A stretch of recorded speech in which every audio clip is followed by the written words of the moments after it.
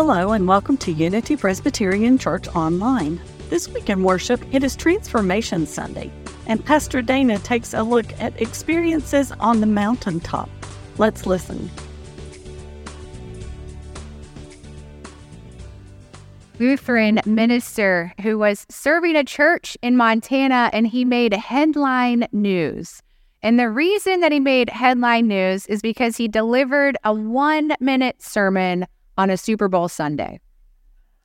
So on that Super Bowl Sunday, he climbed into the pulpit and he said, "My favorite team is playing today. I don't want to miss a minute of the pregame, the festivities, the tailgating. Y'all know Jesus loves you, so let's call it a day." Climbed out of the pulpit, left the church. Now, such is not the case for us this morning. The Dallas Cowboys are not playing in the Super Bowl. We also live on the East Coast, so all of the festivities will start later in the day. So no 1-minute sermon. But in addition to it being Holy Super Bowl Sunday, it is also Holy Transfiguration Sunday, which means that in addition to all of the Super Bowl festivities, we are also celebrating the transfiguration of Christ and what all that means for our lives. On Transfiguration Sunday, we celebrate how Jesus transfigured himself right before the disciples' eyes, therefore revealing his identity as the Son of God. And we hear about this story in the Gospel of Matthew, Matthew chapter 17, verses 1 through 8. It says, 6 days later, Jesus took Peter and the 2 brothers, James and John, and led them up on a high mountain to be alone.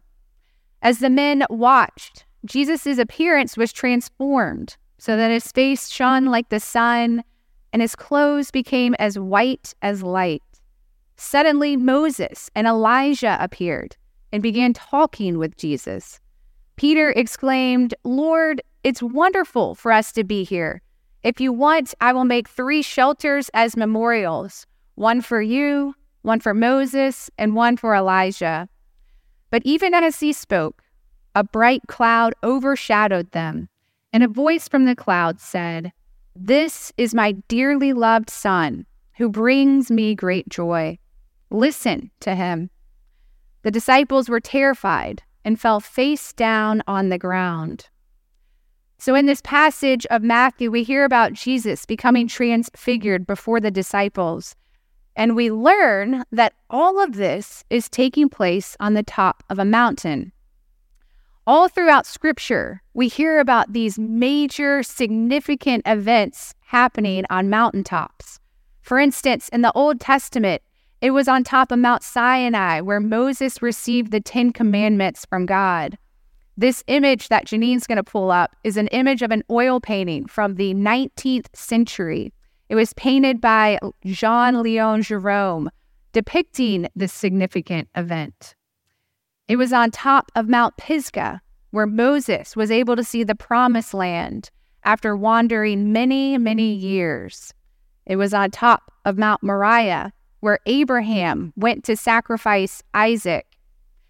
And at the top of Mount Ararat, where Noah saw the rainbow signifying God's new covenant, and where the ark rested until the waters subdued. In the New Testament, it was the Mount of Beatitudes, where Jesus delivered the Sermon on the Mount, and the top of Mount Calvary, where Jesus was nailed to the cross. So all of that is to say that there are major significant events that happened on top of mountains. And the setting for the transfiguration of Christ was no different, as it happened on top of Mount Tabor. And maybe you all have your own stories, these significant events and experiences that occurred while you were on top of a mountain.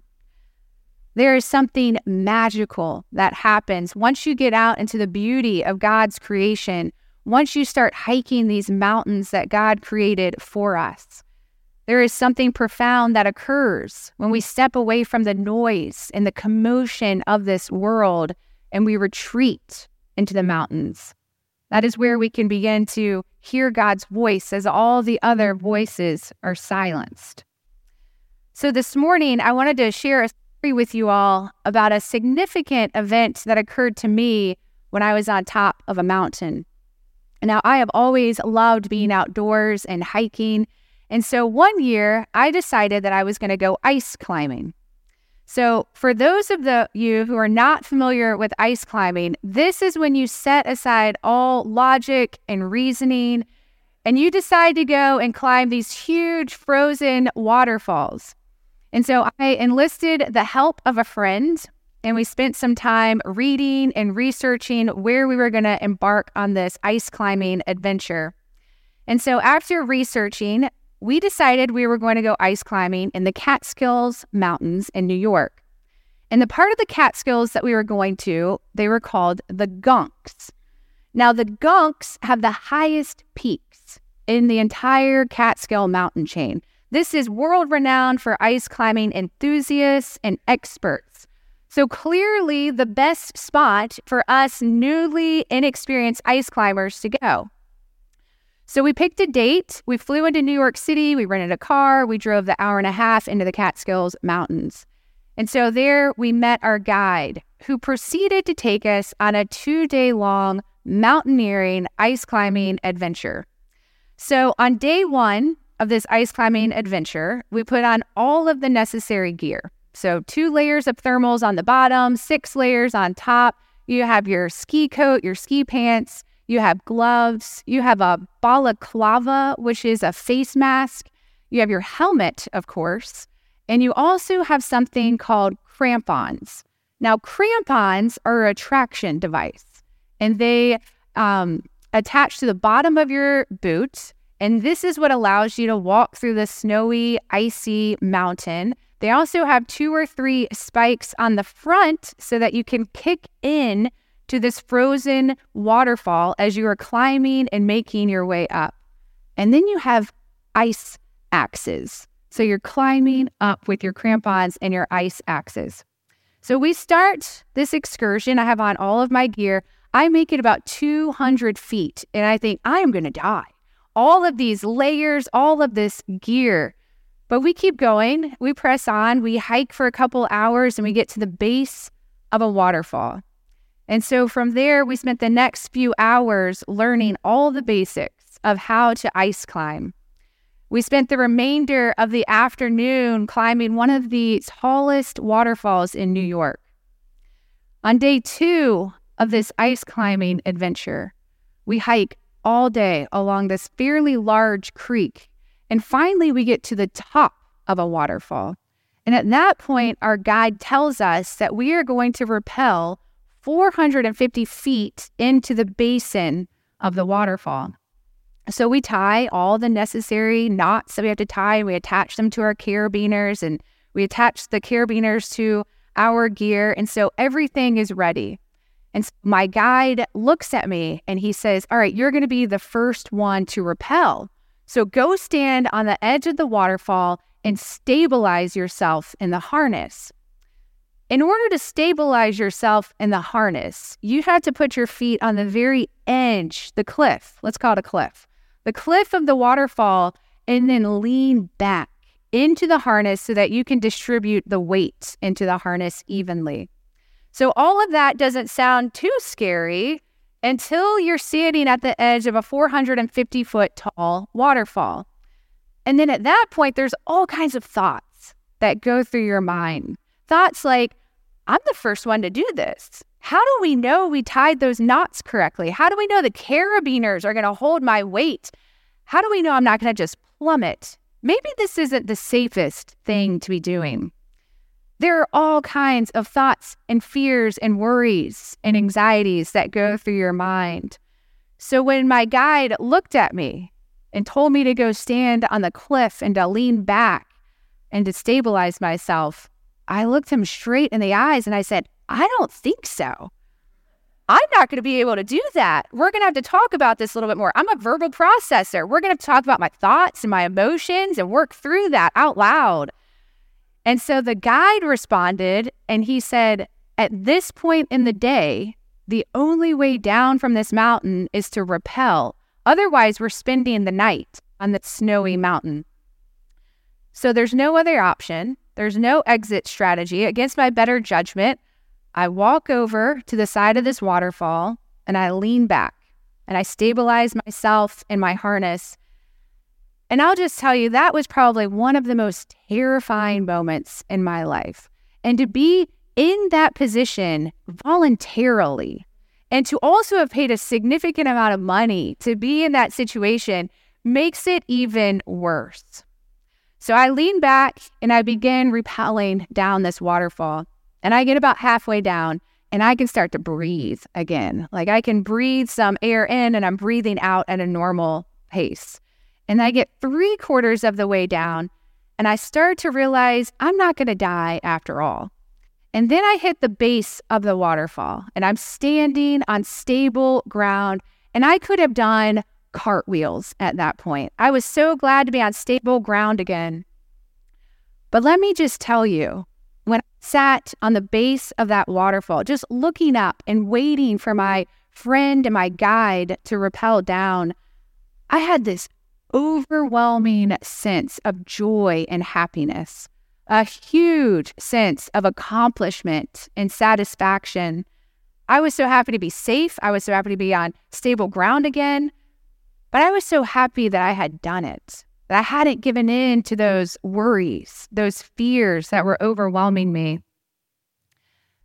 Experience of ice climbing that day in the Catskills, it forever changed me and transformed me.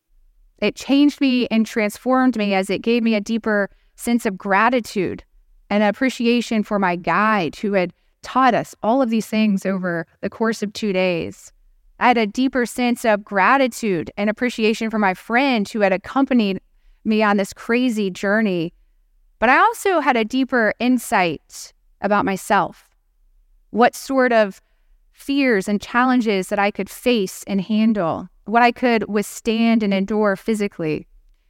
It cultivated a deep sense of determination and perseverance.